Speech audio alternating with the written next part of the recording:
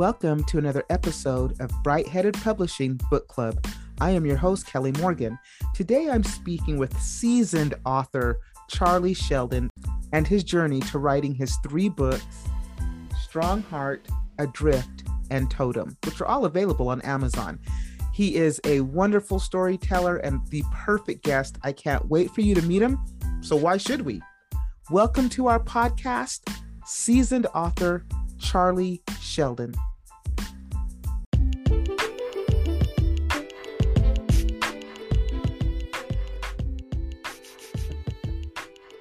Charlie, thank you so much for coming on the podcast and being a member of the book club. Welcome. Thank you. It's nice to be here.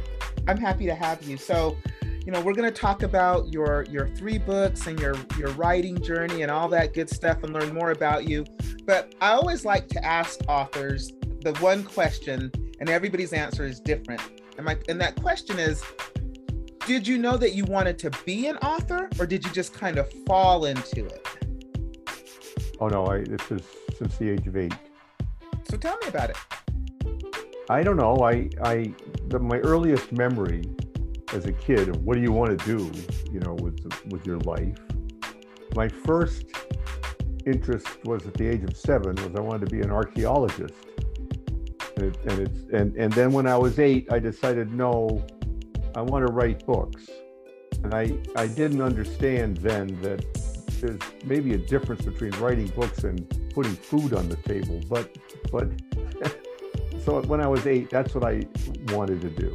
And I started trying to, I guess, write, you could say, right then. I wanted to be able to learn how to do it, whatever that is. So were you writing stories as a kid and letting your friends read them or letting your family read them? Oh, I wouldn't let people read them, but I did do some writing, and I wrote some short stories in junior high school and high school. I even got a prize in high school for writing this story, and then I went to a college. I went to Yale University, and they had a course back then. This was 55 years ago now, called Daily Themes, which was every day at class. I think we met 3 times a week, and every day in class you had to come to class with a 300-word paper, like 1 page, 1 typed page. And the instructor was Robert Penn Warren, famous author who wrote All the King's Men and a number of other books. He was quite old then, and most of his graduate students did the work. And so right away, I think this was my sophomore year, I took that course, and it was really a revelation. If you have to do something almost every day, you learn to get beyond your concern about being perfect, because you've got to get a product out. And so it was frustrating, but it made the process of getting something on paper much easier for me, I guess you could say. And then from there, I don't know. I wanted to write novels, and I wanted to write novels, but I realized soon, very early, that I hadn't knocked around enough to write anything. I was like 22 years old, and what the heck did I know? And so I started writing journals. I'd write journals. I went fishing commercially. I wrote a lot of journals doing that, I tried to start a couple of novels in my late 20s, early 30s, and they never went anywhere, really. I just didn't do it. So you actually did do it, because you have 3 novels now. You have 3 books. So how does that come into fruition? How do you go from, I want to write this novel, to you wrote the book, but now publishing it, which is totally, to me, they're 2 different things. Absolutely. Writing and publishing are 2 different things. We can all probably write till the cows come home, but publishing is like the next step. So how do you get there? What did you do? What made you say this book is the one I'm going to publish? Well, it didn't quite work like that, unfortunately. So I tried a couple novels. I've written a bunch of short stories. I wrote some articles for fishing trade publications. They can get paid for them. So I've done some writing for newspapers, and I got paid for those. So I wasn't making a living at it, but I was selling some articles, mostly in fishing, seagoing.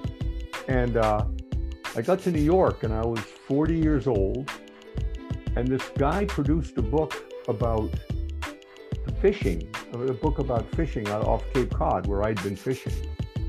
And I didn't think much of the book.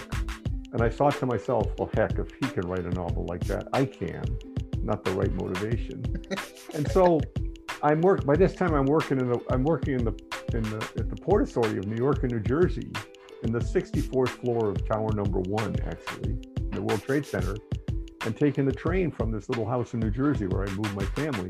And so I started writing on the train, longhand, in an 8.5 by 11 folder with line page. And I'd write going to work and coming to work. It was like a half-hour train ride. And, you know, if I had to face a book to write and empty paper, I'd never do it because it'd be too intimidating. But writing for 15 minutes on a commute, anybody can do that, right? So I started just writing for 15 minutes each way, and a miracle happened. 3 months later, I had a 70,000 word draft of a story. And Wow. And the weekend I'd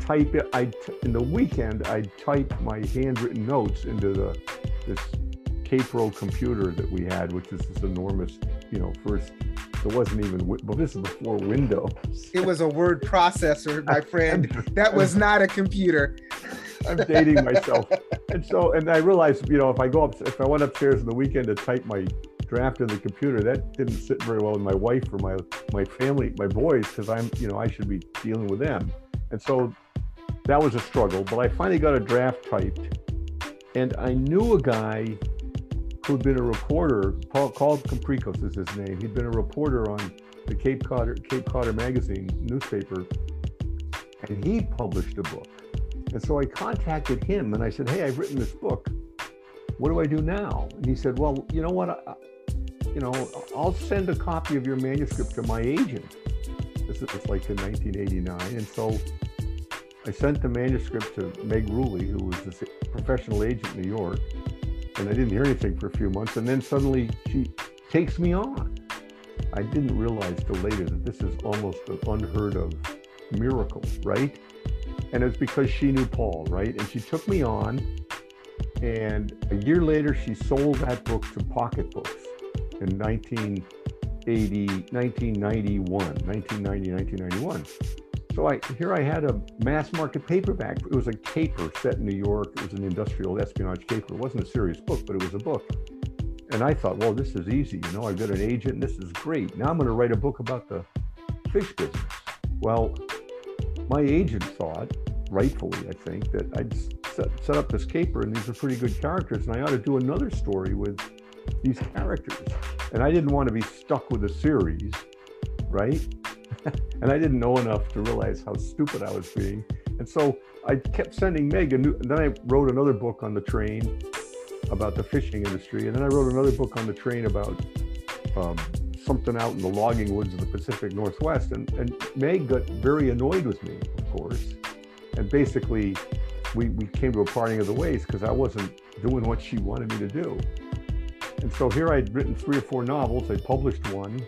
I kept writing novels. And then I self-published a couple of novels in the 90s. By this time, the technology had changed enough, so they were getting to the print-on-demand system with books. And this was before Amazon, but a couple of companies came up in the 90s, iUniverse and a couple of others, where you could self-publish a book, you'd send in a file, and they'd print a book for you. And so I had a couple, and then this is a long answer to your question, I apologize. It's okay. No. And then, meanwhile, I'm working, right? I'm working for ports, and I was writing on the train, and then when we moved to Seattle, I intentionally bought a house across Puget Sound from Seattle, so I had to ride the ferry, and that was my vehicle for writing books, was I'd write it on the ferry, going and coming. And meanwhile, the technology is changing, so you're finally getting the laptops, and you're getting to, you go from the 5-inch disc to the 3-inch disc, and it was, it was a nightmare. But anyway, that's a whole other discussion.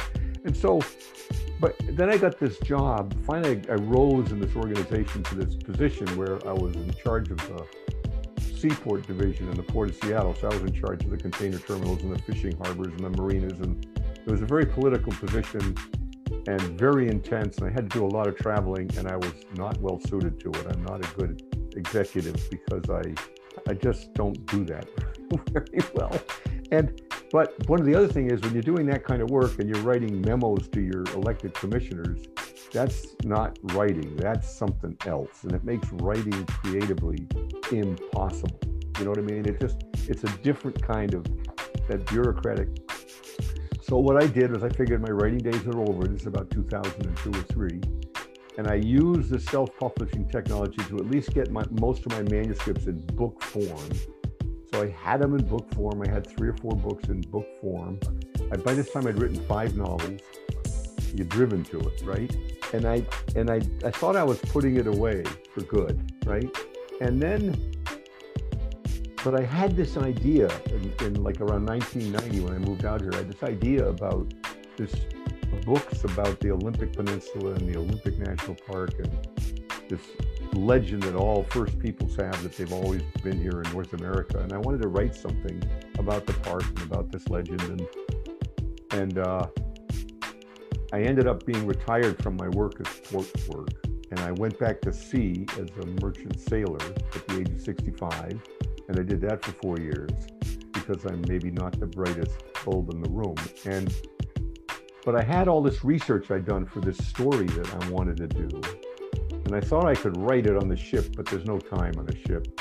But in between gigs on the ships, you're home, right? And that's when I started writing these books that we talked about, the Strong Heart, Adrift, and Totem. But these books, these most recent books, I wanted to deal with some serious issues. I wanted to do it right. I wanted to do it carefully. I wanted to do the best I could do, rather than just finish a book. And so I wrote, but I didn't start I did 3 years of research, and in 2012, I was back at sea for a year on ships. And when I came back from my first 205-day trip on this container ship, right?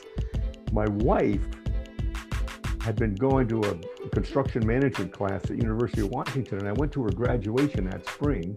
And who stands up to get a certificate but people who'd gone to this fiction writing course at the university? And I thought to myself, if I'm serious about wanting to do a book, I should take this course. It meets in the evenings, and I may have to miss the course because I go back to sea, but I can start. So I signed up for the course almost 9 years ago, or 8 years ago today, just about today. We had our first course at UW with my teacher, and it turns out that first class was when I actually started writing the first book, Strong Heart, in the class, and then I did it at home. I had a first draft in that book done within 3 months, but then it took a long time to work on it and get it right. So that was the first book, and I thought I was just going to do one, right? But this is even no, Charlie. You found yourself writing a series. Yeah, but here's why. I mean, I didn't think I was going to write a series, especially because I pissed off my agent because I didn't want to do a series, right? But years before. So when I wrote the first book, I had a frame for the book that I really liked and still like, and it was the frame that Joseph Conrad uses in the novel The Heart of Darkness. And in that frame, he has a number of men sitting on a boat, a pilot boat, waiting for the tide to turn before they can go out and meet the ship. And while they're in the pilot boat waiting for the tide to turn, this guy tells a story. And it's the story of Kurtz in Africa and Heart of Darkness. In my stories, Strong Heart, the original frame was this lifeboat crashes ashore in Haida Gwaii off Canada in the middle of the winter, and they're trapped, and they can't go for help for days, and everybody's going kind of stir crazy, and one of the guys decides to tell the story to everybody to keep them from going insane. And he tells this story, which is his first book, Strongheart, the story of this ornery girl and a grandfather she never knew and this magical adventure they have. And I entered that story in the Amazon novel contest in 2014 with, there's a big prize. And I got through a bunch, I got up to the quarterfinals, whatever that means. And then they didn't go further with me. And I thought, that's kind of a complicated storyline. The book's too long. So what I did was I stripped away the frame, the lifeboat crashing ashore, and I just told the story of the girl appearing at her grandfather's and the adventure they have. So right? Are all three books related to one another? They are, because the first book, I'd stripped away the frame stuff. Then I go on another job. I have another job in Cleveland, helping to set up a shipping business. This is in 2014. And I'm in Cleveland and I have some time. So I start writing. I got all these chapters from the lifeboat crashing ashore. And I think, well, what happened to the ship? And why did these lifeboats crash ashore? And what happened then? So I wrote another book, which became Adrift, which used the stuff I'd stripped away from the first book, a few chapters, and became another whole story 4 months after the Strongheart story. And I knew there had to be now I had a series, because I had a few things that I needed to resolve. And I didn't know whether, I could imagine it could have been a 10-book series. And then I imagined, no, I don't want to be trapped by the series. And so I wrote, then the next year, I go to Baltimore to be on another ship. And I'm on this ship, which is mostly tied to the dock. And so when coffee breaks and at night and stuff and weekends, I'm writing this next story, which is the third story. And I wrote a book there on that ship that still hadn't finished the series, right? But pretty close. So, between 2013 and 2015, I'd written 3/4 of these 3 books, but they were very rough. And by now I had a series. And then I thought, I'm not selling that many copies, and, I don't want to, a few people wanted to, I thought, let's just try to wrap this up, because I didn't want to be trapped in the series. I wanted to I want to do a trilogy, I just wanted to have a set of books that are finished. And so the third book, which became Totem, was originally a 70,000 word story. And then I realized, no, I really need to finish this story. And then I in 2019, I wrote a 4th book to finish the story. And then I decided, let's combine these two into one grand final story, which is what this book is. It's twice as long as the other books. It's 130,000 words, and it wraps the series up. And so that's a very long answer.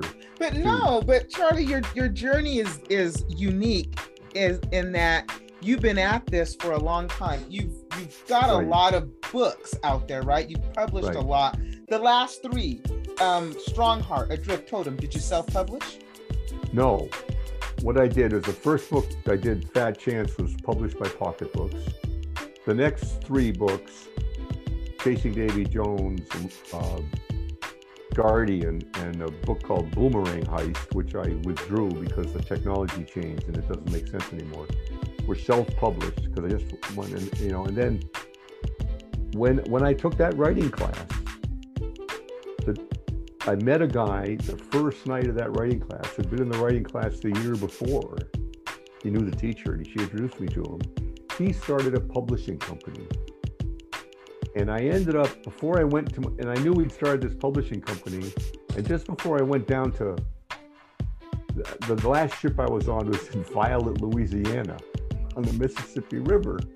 And before I go down to, I actually drove down to the ship from Seattle, which was interesting, but I gave Ethan the 3 books in they're a stack of papers, and I said, there's 3 books. If you want to publish these books, just take a look at the whole series. I know if you're not interested, but here they are.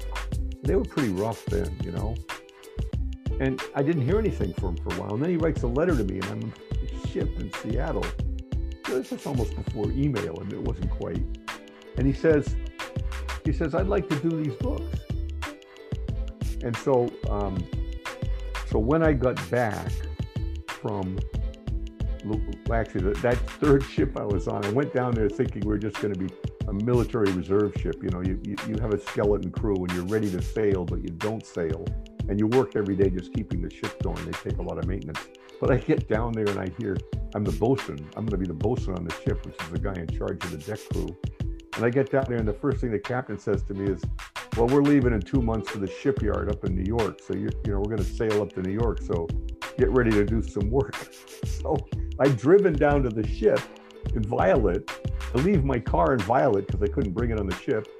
We take the ship from Violet up to New York and go into the shipyard. And I'm in the shipyard for a month and a half working on the ship. And then I fly down to Violet and get my car and drive home. And so after I got back from that, I met with this publisher guy, and that's when we started producing the books. Wow. And of course, when I say this all sounds easy, but it isn't. For the way I work, when I start to write, I write every day, because otherwise the story fades away. And I write every day, and I'll have if I'm diligent, which I can be in spurts, not steadily. But when I'm doing a book, I'll do it, and that means that in 3 or 4 months, I have a rough draft of a full novel done, 90,000, 100,000 words. But it takes 3 years from that draft being finished to get it right, to cut away the stuff that doesn't need to be there, to move things around, to change some things, so that the first draft, as opposed to the final draft, it's roughly the same story, but they're very, very different in style and the way they look. And in these 3 books, so it became a series, but these 3 books, while it of course makes sense to read them 1, 2, 3 in sequence and time, they can be read independently, and then you can go back and read the others if you want to. So they're intentionally, the first book is set on the Olympic Peninsula and along the coast in this magical journey in one summer. Then the second book, Adrift, is when the ship catches fire and they abandon ship and these guys head up and Haida Gwaii and they need to survive 4 months later, right? It's really a sea story. But it's linked to some of the same characters, because one of the guys in the first book, William, who's a Haida Indian, who's a former fisherman, he's a merchant sailor, he's on the ship that catches fire. Ah, okay. He's the guy who told him all the strong art story. And it's all about a story about survival. And then the third book is the following spring and summer, back in the park, when everything comes to a head with this mining company and these strange animals and mysteries out in the wilderness. And so they're separate standalone stories. They can be read independently, but it's best, of course, to read from the beginning on, because then you get the full depth of the backstory. And none of the books, for instance, have any summary of what happened in the previous book. There's none of that. It's just this book, next book, next book. So you got the books out there. They're out and available. What's your how do you market them? Because I tend to find that most authors can do all of that. We can write, we can publish, get it on Amazon, Barnes and Noble, whatever. But how do you find readers? Well, that's a really good question, and I think the short answer to that question is it's a completely hopeless, humiliating, frustrating, agonizing process of failure and rejection and fear. I just got back yesterday from going to the Pacific Northwest Booksellers Association annual trade show, and I met some bookstores down there. My books are in some bookstores, right? I've had a lot of people reading my stories through this online book club online all over the world, giving great reviews and so on. Before COVID, I was going around to retirement communities in the Pacific Northwest and doing readings and selling a lot of books at these readings. I'd read and talk to them, and then they'd buy them for gifts for their grandchildren and stuff. By and large, though, I'd have to say that we could have five conversations about this and not repeat ourselves. practically impossible to find an agent. It's just as hard to find an agent as to find a publisher. It's practically impossible to find a publisher. There's, I think, 70 or 80,000 books a year produced. So how the hell do you get noticed? Period. How do you get noticed? And either you have a big publishing house behind you with juice and leverage to get you all the media spots, or you've got a pretty good, some of these self-published writers are really good at building email lists and all that stuff. And I have to confess that this time, I made a really sincere effort to try to crack the social media bubble and, you know, that whole thing, and the Facebook ads and Amazon ads. And I'm here to tell you that my attitude about it is it's 98% of it is a goddamn con, just squeezing money out of your pocket. Most of it's not real. Most of the people doing these courses have one book and now they can't sell another book, so they're doing courses and signing these suckers up for the courses. I mean, I'm being very negative. I talked to, so I started doing podcasts, partly because I actually found these podcasts a lot of fun because I meet characters like you. It's just interesting. But part of it is that maybe there's some listeners in the podcast who otherwise I'd never, they might be interested. At least I just wanted to look, just take a look. But I talked to one company, one group that advertised, you know, we'll get you on national media. Yeah, so for how much? What was it going to cost you? How much? I got a hold of them, and I got to the point where, first of all, when you ask the how much question, if you don't get an answer right away, you know it's a problem. Yep. And I said how much, and there was a lot of gobbledygook talk, and eventually, it's a 10-week course, $28,000. Wow. But they said, but if you sign up today, it'll be $12,000, or you give us $1,000 non-refundable, and we'll hold your $12,000 position for 6 months. And I said, well, okay, that sounds interesting. Give me the names of a couple of authors you've put on this program so that I can talk to them about their experience. Oh, we can't do that. They don't want to be inundated with all these people. And I said, thank you very much. Goodbye. Yeah. I mean, so in the end, here's what I'm doing. And I'm not very successful at this, but this is what I'm trying to do. Okay, this year I made a big effort on Totem. I've made a big effort on these Northwest booksellers, and I think I'm going to have my books in most stores by Christmas, which will be good. I think that'll be good. I've gotten to know a few booksellers. I've done a lot with this guy, Scott Hughes, on this online book club, which has 3 million members, you know, and basically they want to get free books for reviews, but I'm willing to give them free books for reviews.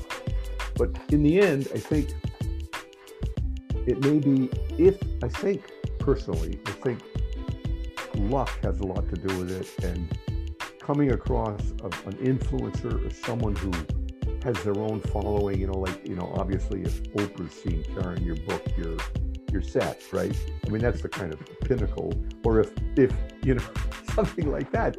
But you can't predict that. All you can do is try to cast stones wherever you can cast stones and hope maybe it'll take off.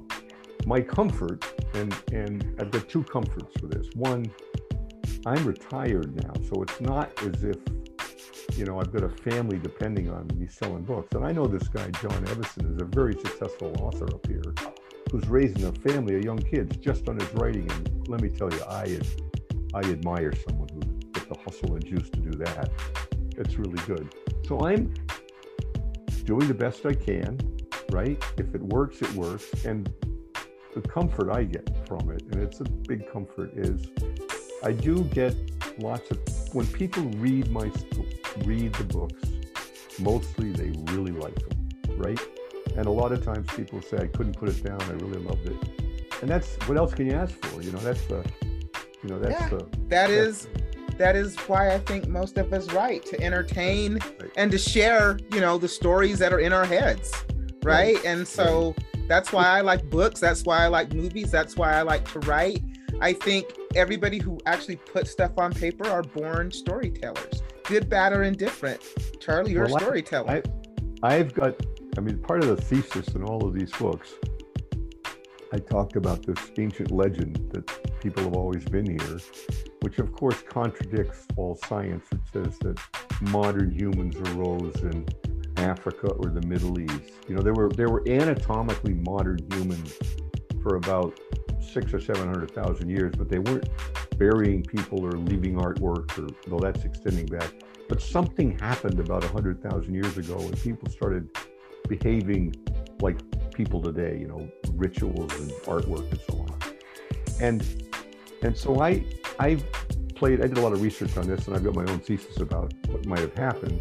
But part of the argument I was making is that I think it was the development of language and the ability to tell stories that made us not modern, because storytelling is the first way that people were able to transmit learning and culture generation to generation, and legends. And that's how lessons were taught, through the telling of stories.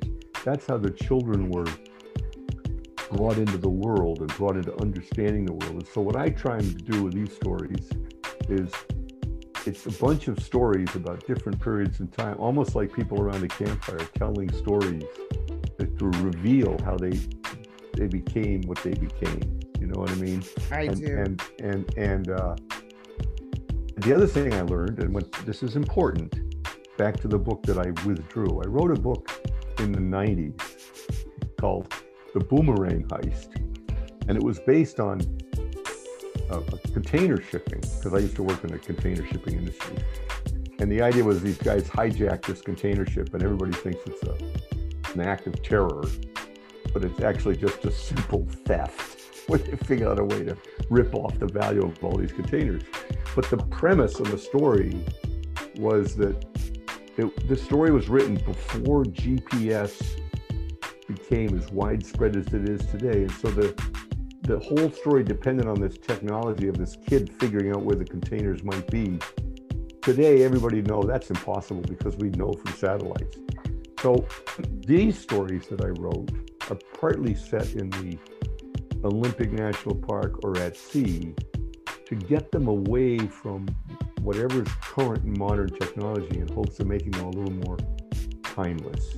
You know what I mean? It's not about iPhone X as opposed to iPhone Y. It's really about the human condition, which is permanent and forever. And you know what I mean? So, because I didn't want to write some stories that 3 years from now would be completely dated, right, from what's happened with technology. And they may be dated, who knows? Charlie, I really want to thank you for coming on the podcast and sharing your story. The books are Strong Heart, Adrift, and Totem. Hopefully, this podcast will help you reach. My goal is, if I can find one reader for your book, then I have done my job. And I thank you, because that's terrific. So that is the whole goal of the podcast, is to try to meet you, have you find readers and readers find you. So hopefully we've done that. I know I've enjoyed speaking with you. Thank you so much for joining me. Thanks a lot. I really appreciate it. Good luck to you. Thanks a lot.